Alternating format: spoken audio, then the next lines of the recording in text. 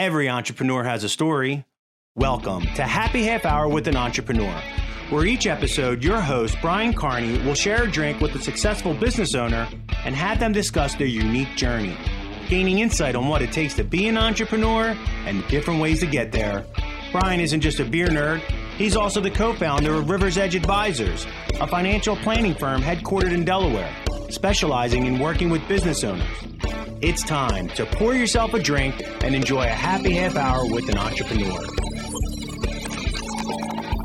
Hey everyone, welcome to Happy Half Hour with an Entrepreneur. I am your host, Brian Carney. My guest today is Stefan Dubois, the CEO of Pointer Pro, an assessment software platform that helps professional service companies automate their advisory process. He is actually joining us from Belgium. So Stefan, welcome. Thank you, Brian. Thank you for having me.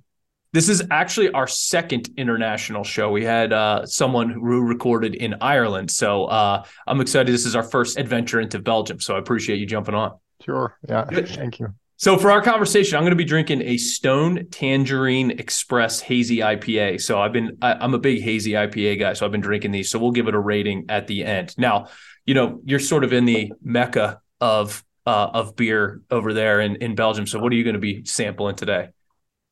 Yeah, I'm having it's called Engel. It's called Angel. It translates to angel in English. Ah. You have in Belgium here, you have these microbreweries. Yeah. Where people can experiment with different recipes and then until they have found what they like, and then they can produce it in small batches. Oh, that's cool. That's one of these that was given to me by friends. Oh, I love it. So we'll cheers. Great to meet you. All right. So for our conversation, I obviously always want to start with, tell me a little bit about your company and what it is that you guys do. Yeah, our company is Pointer Pro, and we make assessment software for professional services companies. And those companies use us to automate their advisory process.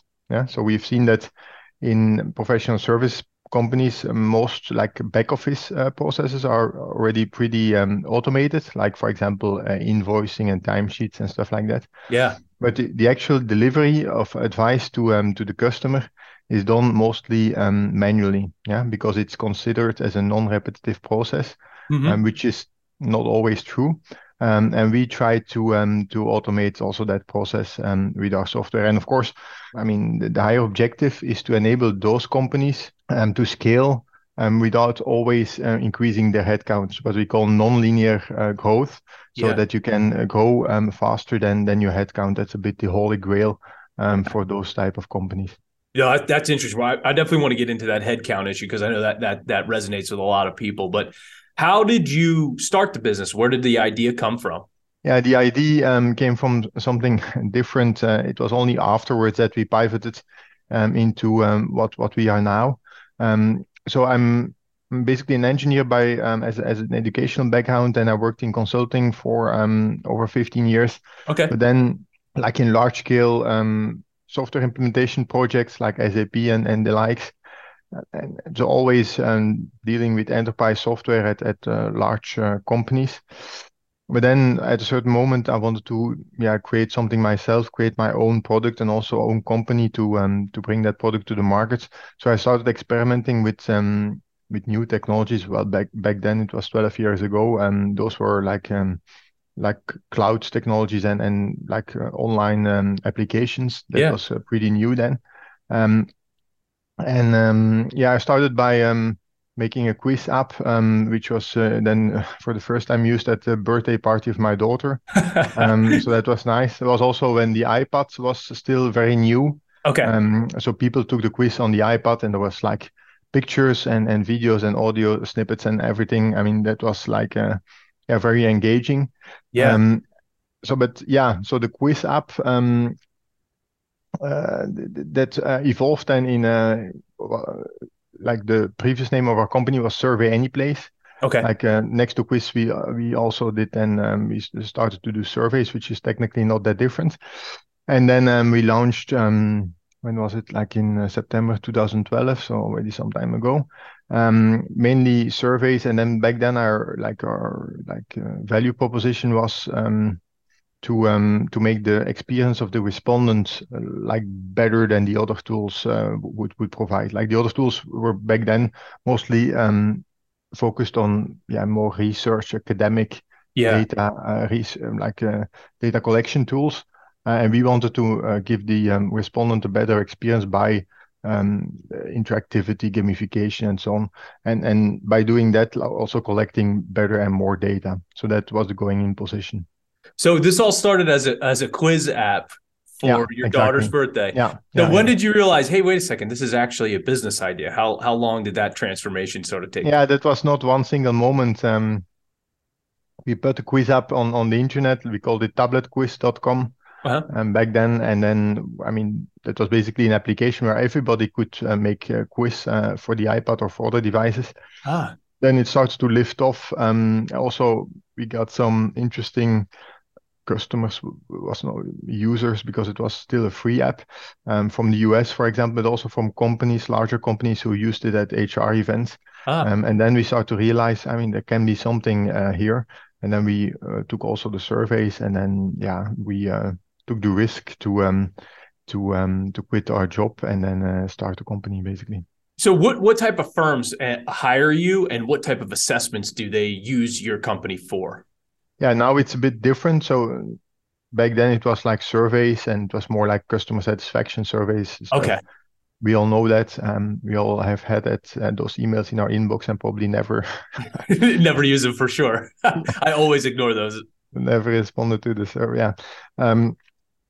But okay, so that was back then. But then, like in 2019, so a lot of years later, we decided to switch to the assessments, which was also technically not that different, but you still have the questionnaire, but the output of the questionnaire, the responses are used to generate personalized advice for the respondents. Yeah. Okay. For example, if you have financial assessment or questionnaire, if you ask like, do you want to take a lot of risk or not a lot of risk with your investments, you could say like, if the answer is a lot of risk, then the advice is invest in the stock market. If the answer is not a lot of risk, then invest in bonds, for example. I mean, this is a really simple example, but this logic can be built in our tool, or customers can configure it in our tool without technical knowledge. And also the advice report, which is often more than one single advice, like in the example, of course, but the advice report can be set up in our tool, like with nice branding, and like just as it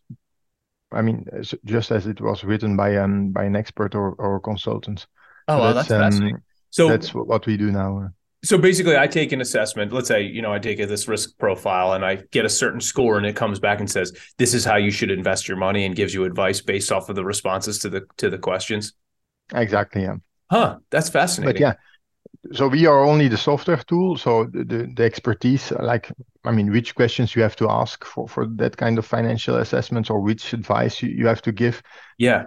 That's all expertise of our customers. We don't generate that. You just build it for them based off of their. Yeah. Well, they can build it in self-service in our tool. Yeah. But if they don't want, we can also build it for them. And then there is a service charge, of course. Oh, that's very interesting. So I would imagine it's going to be places like financial advisors, investment people, accountants, and attorneys. Is that who's utilized? Yeah, it's like those use it, but it's like broader. It's consultants, HR consultants, but also like cybersecurity agencies, or but even like AstraZeneca uses it for automating medical advice. Wow! People who have asthma. They can answer a couple of questions about their symptoms, and then they are categorized into high risk, medium risk, or low risk with some recommendations, and then they can take that to their doctor. If they have high risk, they are recommended to go to the doctor. Otherwise, they don't have to go to the doctor. That's pretty amazing. So when you talk about how this is how you teach people to automate their expertise, this is how you help them do it. Exactly. Oh, wow. That really is interesting to be able to do that. I mean, that certainly would play in my world too, where there's certain things that could be, we always use the term sort of like automated personalization, where if you can create processes and systems to be able to handle things that don't necessarily need a ton of analysis from from a team of advisors or from a team of investment people, that might be a really good utilization of this sort of automation. Yeah, exactly. Yeah, we also have to stay in the financial sector. We also have it's a US customer of us who has the website freefinancialplan.com. Okay. So freefinancialplan.com. It's like he used to work in private banking. Yeah. Where I mean, you need I don't know to become a client, you need like $1 million or euro like assets. Yeah. Otherwise, you cannot get in. But he has made like an assessment, which is enabling like people with less money, but still worth the investment, so to say, to go on the site and to take the financial assessment and to get personalized advice on what they should do. But of course, this advice is redirecting them to certain of the services that he's offering or his partners are offering. Yeah, that's really interesting. I'm gonna have to check that out now. Yeah. So you spent 15 years doing, because you have a background as an engineer, but you also did 15 years in consulting. How has the world of consulting helped you as a business owner and shaped your opinions as a business owner? Yeah, I didn't realize it on at the moment itself, or maybe not as I do now. Yeah. But the consulting world, I mean, I learned a lot and I had a fantastic time. I think I would still advise like young people to go for consulting, because you can learn a lot in a short time frame. You can work at different clients. You can work at the client and both internally also in the consulting company. So that's, I mean, you learn fast, and then I mean, you can always by seeing different clients, you can also see where you want to go in your professional career, because you see different aspects of businesses. Yeah. So that's still very good, I think, about consulting. And but what I've seen also is that we always focused on like large scale projects with like lots of man days, like thousands or 10,000 of man days, and these large scale projects. And yeah, because we were billing most of the time like time and material, so by day or like hour worked, there was no incentive to really apply efficiency improvements. Yeah, when I would as a consultant go to my boss and say, okay, this project from like it's 1,000 man days, and I have some magic technologies that I can use to reduce it to 500 man days. Yeah. I would say that's maybe not a good idea, because I mean that means half of the revenue for me. It's something weird that as long as the customer is ready to pay it, of course, because I mean that's the condition. Yeah. Then there is no incentive to really work on efficiency improvements just if you have done like 5 times certain projects to think about what you've learned from it and how we can do it better and faster. I mean, to a certain extent it happens, but it was always secondary.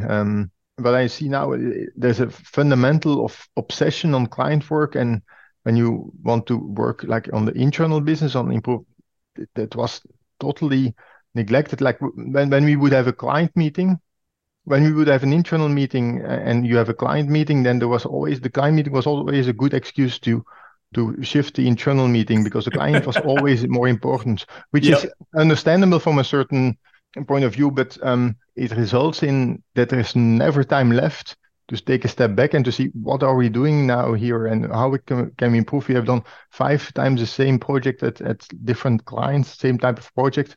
How can we improve? How can we apply efficiency improvements? And I'm not talking only about the product that we make now, but all kinds of improvements. Yeah.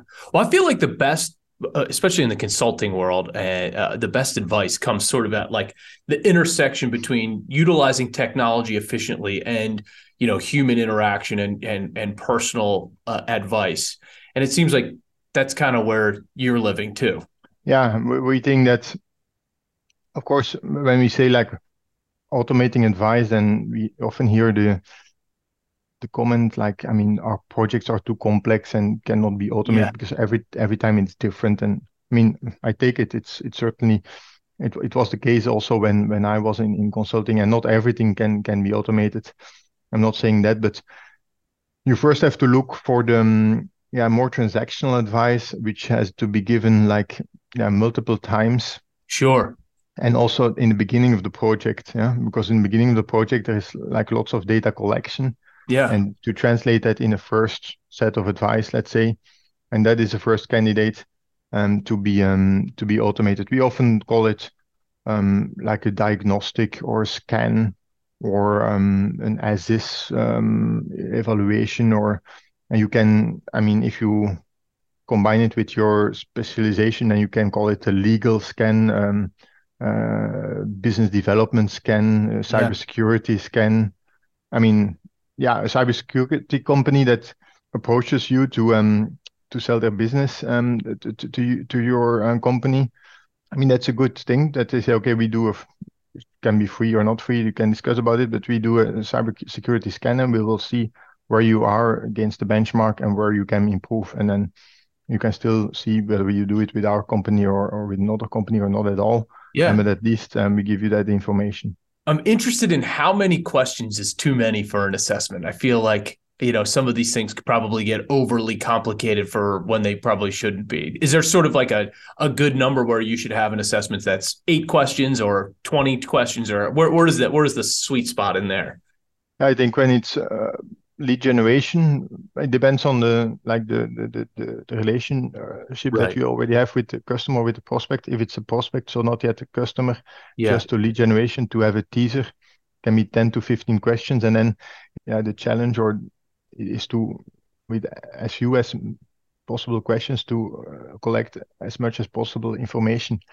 So for example, for the cybersecurity, we are working with a company that has 2 assessments. So one, the teaser, like for prospects, just to learn them something, but not give away everything. And also at that moment in the relationship, the customer is not or the prospect is not ready to spend time to answer one of those questions. Right. But then once they are client, of course, and then you are inside the project, and then they are able to spend the time because they know, I mean, the information will be used for to give them better advice to improve. So then you can ask more questions. Like in the case of a cybersecurity assessment, it's like often 50 to 100 questions. Oh wow. You can do things to make it a bit more digestible. You can, for example, already give some advice like in between the questions, or make it a bit more conversational. That is possible. Yeah, that definitely makes sense. So you were able to bootstrap your way to $3 million of recurring revenue. How did you do that? What was the process that you took for your business to be able to do that?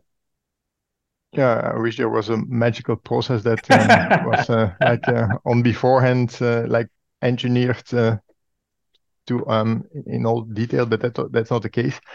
So we started with like the surveys. The survey software was kind of difficult because although I said like we had the differentiation of making it more interactive gamification, stuff like that. That meant also that we were used often by marketeers or sometimes market research, but it's often campaign based. Mm-hmm. So they use it for one campaign, for one project, and then afterwards they stop using it. It's not that good for to have recurring revenue, of course. Then also a lot of competitors, a lot of other survey tools in the market.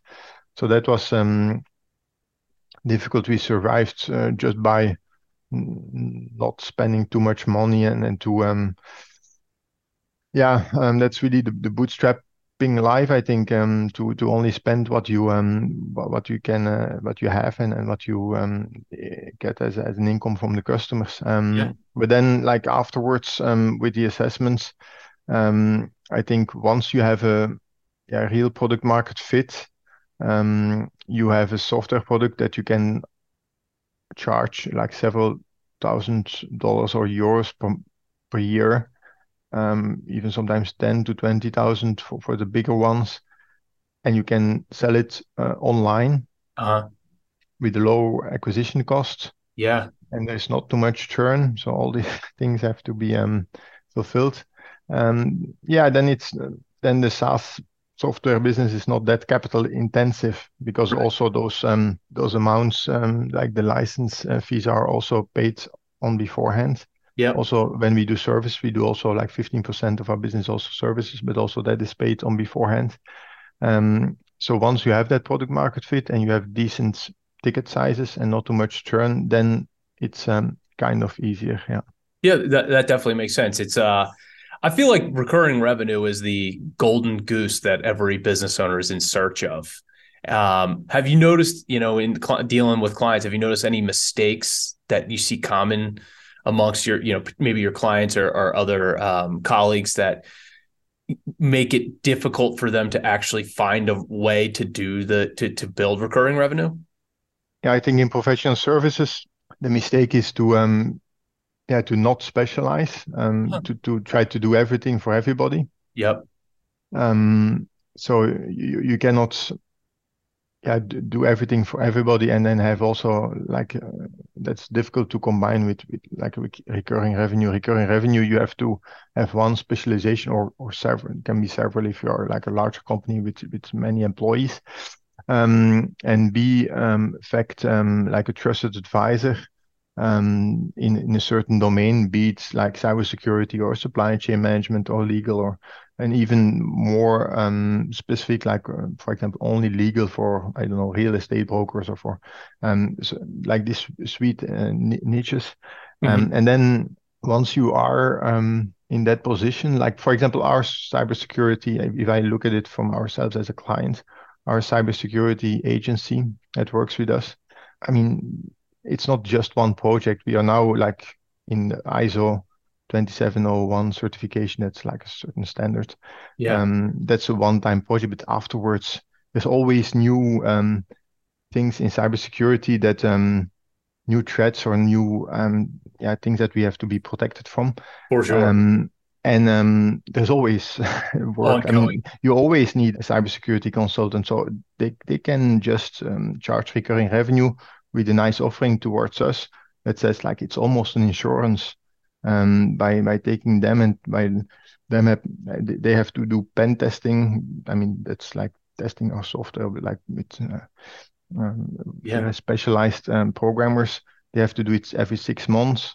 Otherwise it's not valid anymore. So all these things make that, I mean, that is a good service to for recurring income stream for them, but also in other like legal or like or other fields. You need, I mean, companies need trusted advisors in that domain. Right. And it's not just sometimes it's one-off project, but like it's a sequence of one-off project. I mean, they will always need it. If it's a core domain for their business, they will always need it. So that's a good candidate for recurring business. Yeah, I mean, you bring up the professional services.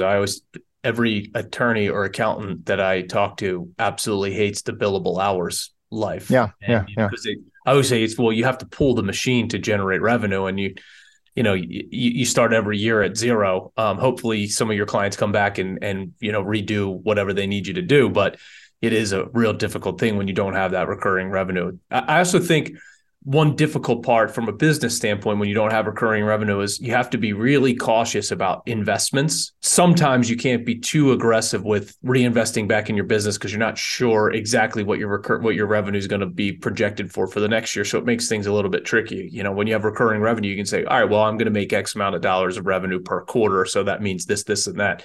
So I think that's an additional benefit to really indeed, it's a longer term. It stimulates longer term strategies. Yeah, that's a great way to put it. It really definitely stimulates longer term thinking. I agree. Well, I'm interested in what we talked about to kick off the show. So, how you see firms increasing their revenue, but not necessarily their headcount, I think is a fascinating idea that would, I think one of the biggest expenses that most business owners are faced with is headcount. So can you talk a little bit about that? I think I mean, digitization is an important ingredient, of course, an important enabler. But before like starting to digitize, you have to take a couple of other steps. So the first step I already said, like specialization. If you are still doing everything for everybody, then you have to stop doing that and just to focus on a number of specialized, what we call then service offerings, like just like a product, you like a service business as service offerings. That's step one. Then step two, I think, is to convert from time material or to transition from time material billing to fixed price. Yeah. And I get it. I would only do time material billing when there is when you do something for the first time or when there is a lot of risk for you, so then you can stick to time and material. But otherwise, when you have done a project over and over and like again at different customers, you should be able to know what the effort is that goes into it, what the typical deliverables are, and then offer a package to like a fixed package for a fixed price to the customer, who will also like it because, I mean, after all, he also is then like, it's less risk. He knows what he will get and what he will pay for it. Yeah. So that's the second step, then fixed price. Because if you don't do that, then digitalization will just result in less revenue, and it's not the intent, of course. So that's the second step. The third step is to make a model about the business like performance of your client in each of your service offerings. For example, I mean, like a digital marketing company that specializes, for example, email marketing for a certain industry, like for lawyers or whatever. They can say level 0 in email marketing is that you even don't collect emails from your website visitors or prospects or whatsoever. Right. You don't collect emails.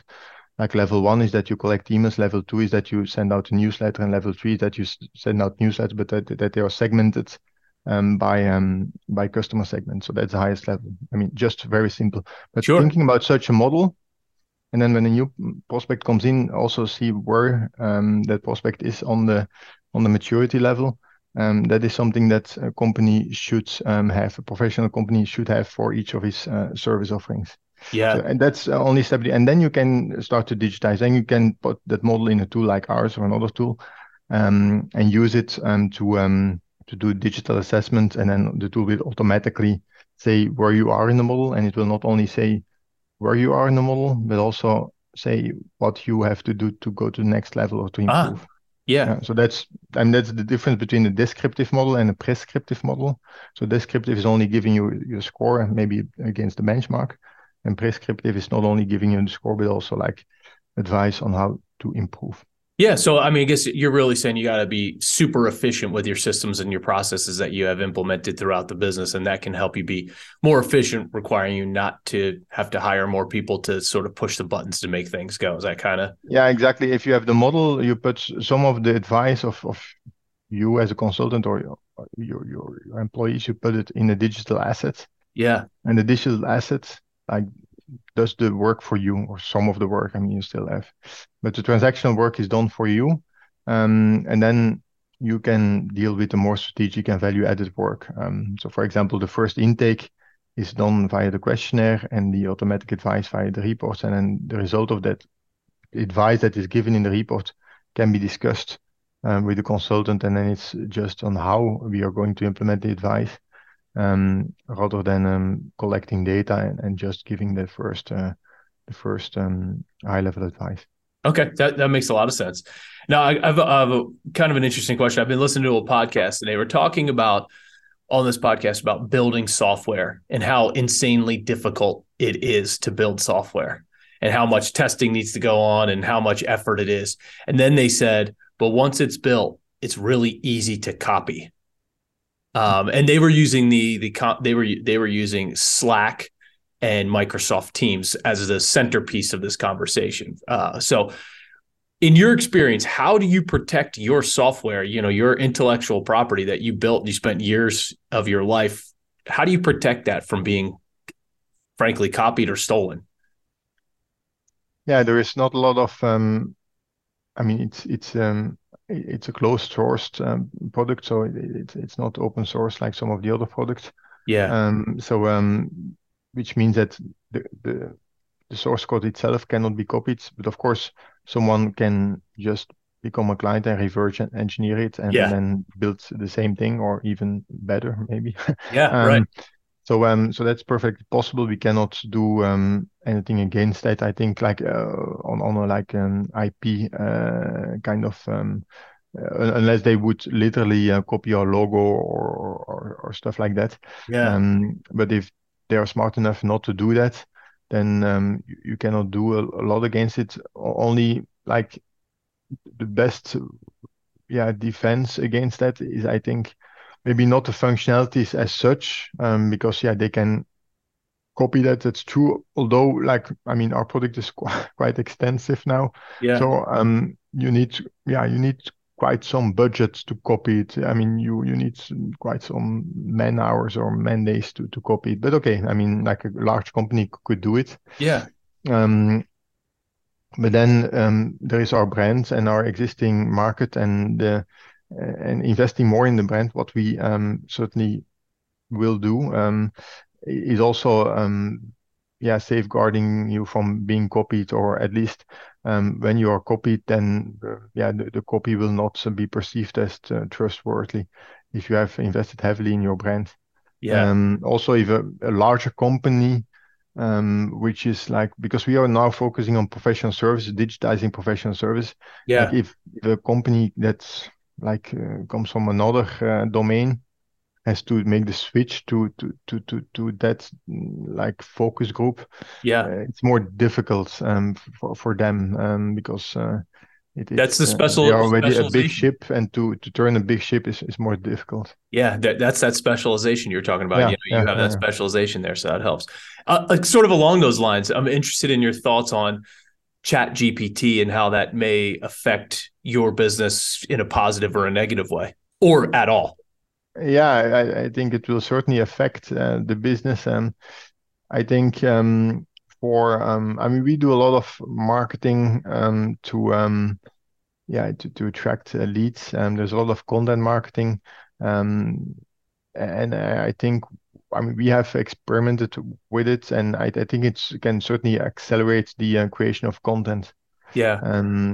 But I think there's still a human touch to apply some finishing touches, so to say. But yeah, if it can do 70% and the human is only to do 30%, then I mean, of course, it's like a huge gain. Yep. So that's in marketing. For our product itself, for our customers, we have to keep an eye on it. I've not seen it done like what we are. Yeah, the holy grail for our customers is really to yeah something that would transform like static content, like a book, for example, Right. transform it like a book of 200 pages, transform it into a questionnaire of 20 pages, and then an advice report instead of 200 pages of 10 pages, because you ask questions, the algorithm will know what is important for you in the book using the answers. Yep. To do that fully automatically, that's not yet the case, but could be in the future. We have to keep an eye on it. Okay. Interesting.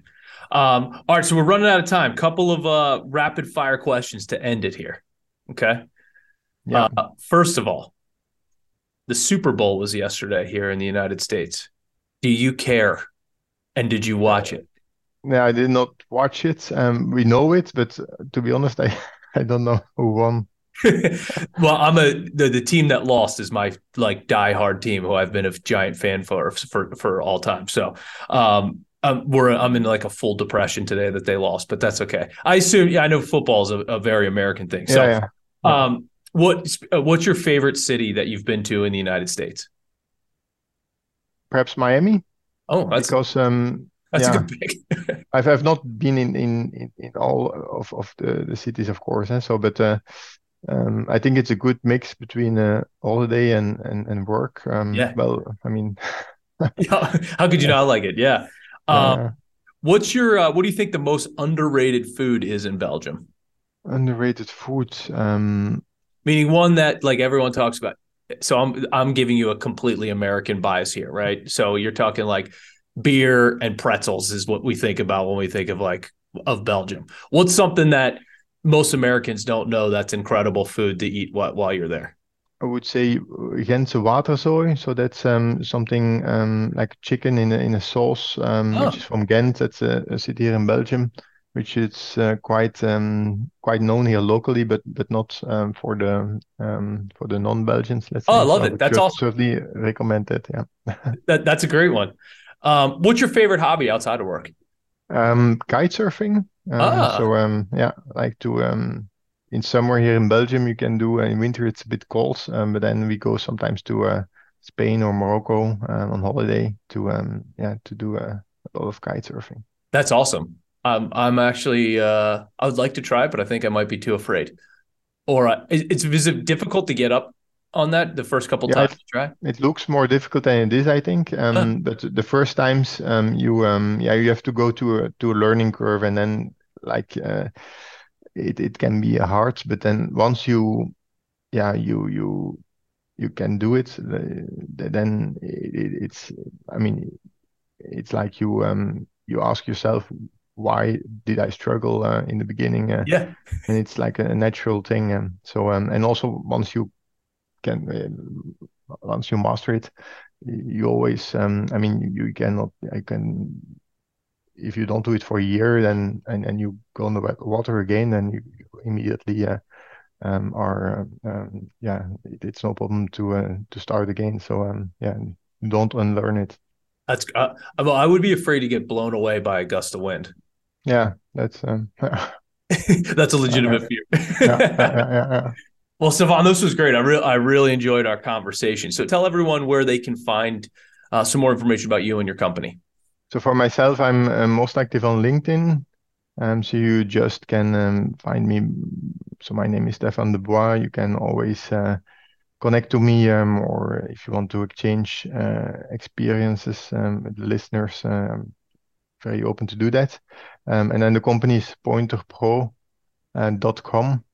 And there you find, not only information about the product, but also some, content about like digitization of professional services, some examples, some case studies, and so on. One thing I thought was cool about your website is when you go to the About Us page, you guys have a professional picture, and then like your hobby / activity picture when it scrolls. I thought that was a really cool touch, and I really like that. It shows the personal side of who's working with you. Yeah, that's true. The mine is with the kiteboard. Yeah. I love it. Okay, great. Well, if you want to connect with me on the Untapped app, my username is brcarney7. To learn more about how our firm helps business owners with their financial planning, visit riversedgeadvisors.com. And to hear past episodes of the podcast, go to happy-half-hour.com. All right, moment of truth for Tangerine Express Hazy IPA. I'm a kind of a sucker for these, so I'm going to give this a 3.5 out of 5, which means I highly rated. I never give any beers a 5. What are you going to rate yours? Let's taste. Yeah, it's a 4 out of 5, I think. Yeah, that's awesome. I'm not maybe we drink more wine than beer here in Belgium, but I like a good pint also. Oh, that's great. I love it. Well, thank you so much for your time. It was great to meet you, and cheers to you. Thank you for having me, Brian. Thank you. Thank you for listening to Happy Half Hour with an Entrepreneur, sponsored by Rivers Edge Advisors. For more information on how Rivers Edge Advisors can help you, visit their website at riversedgeadvisors.com. If you'd like to connect with Brian Carney for business advice or just to share a beer, follow him on Instagram at riversedgeadvisors_LLC.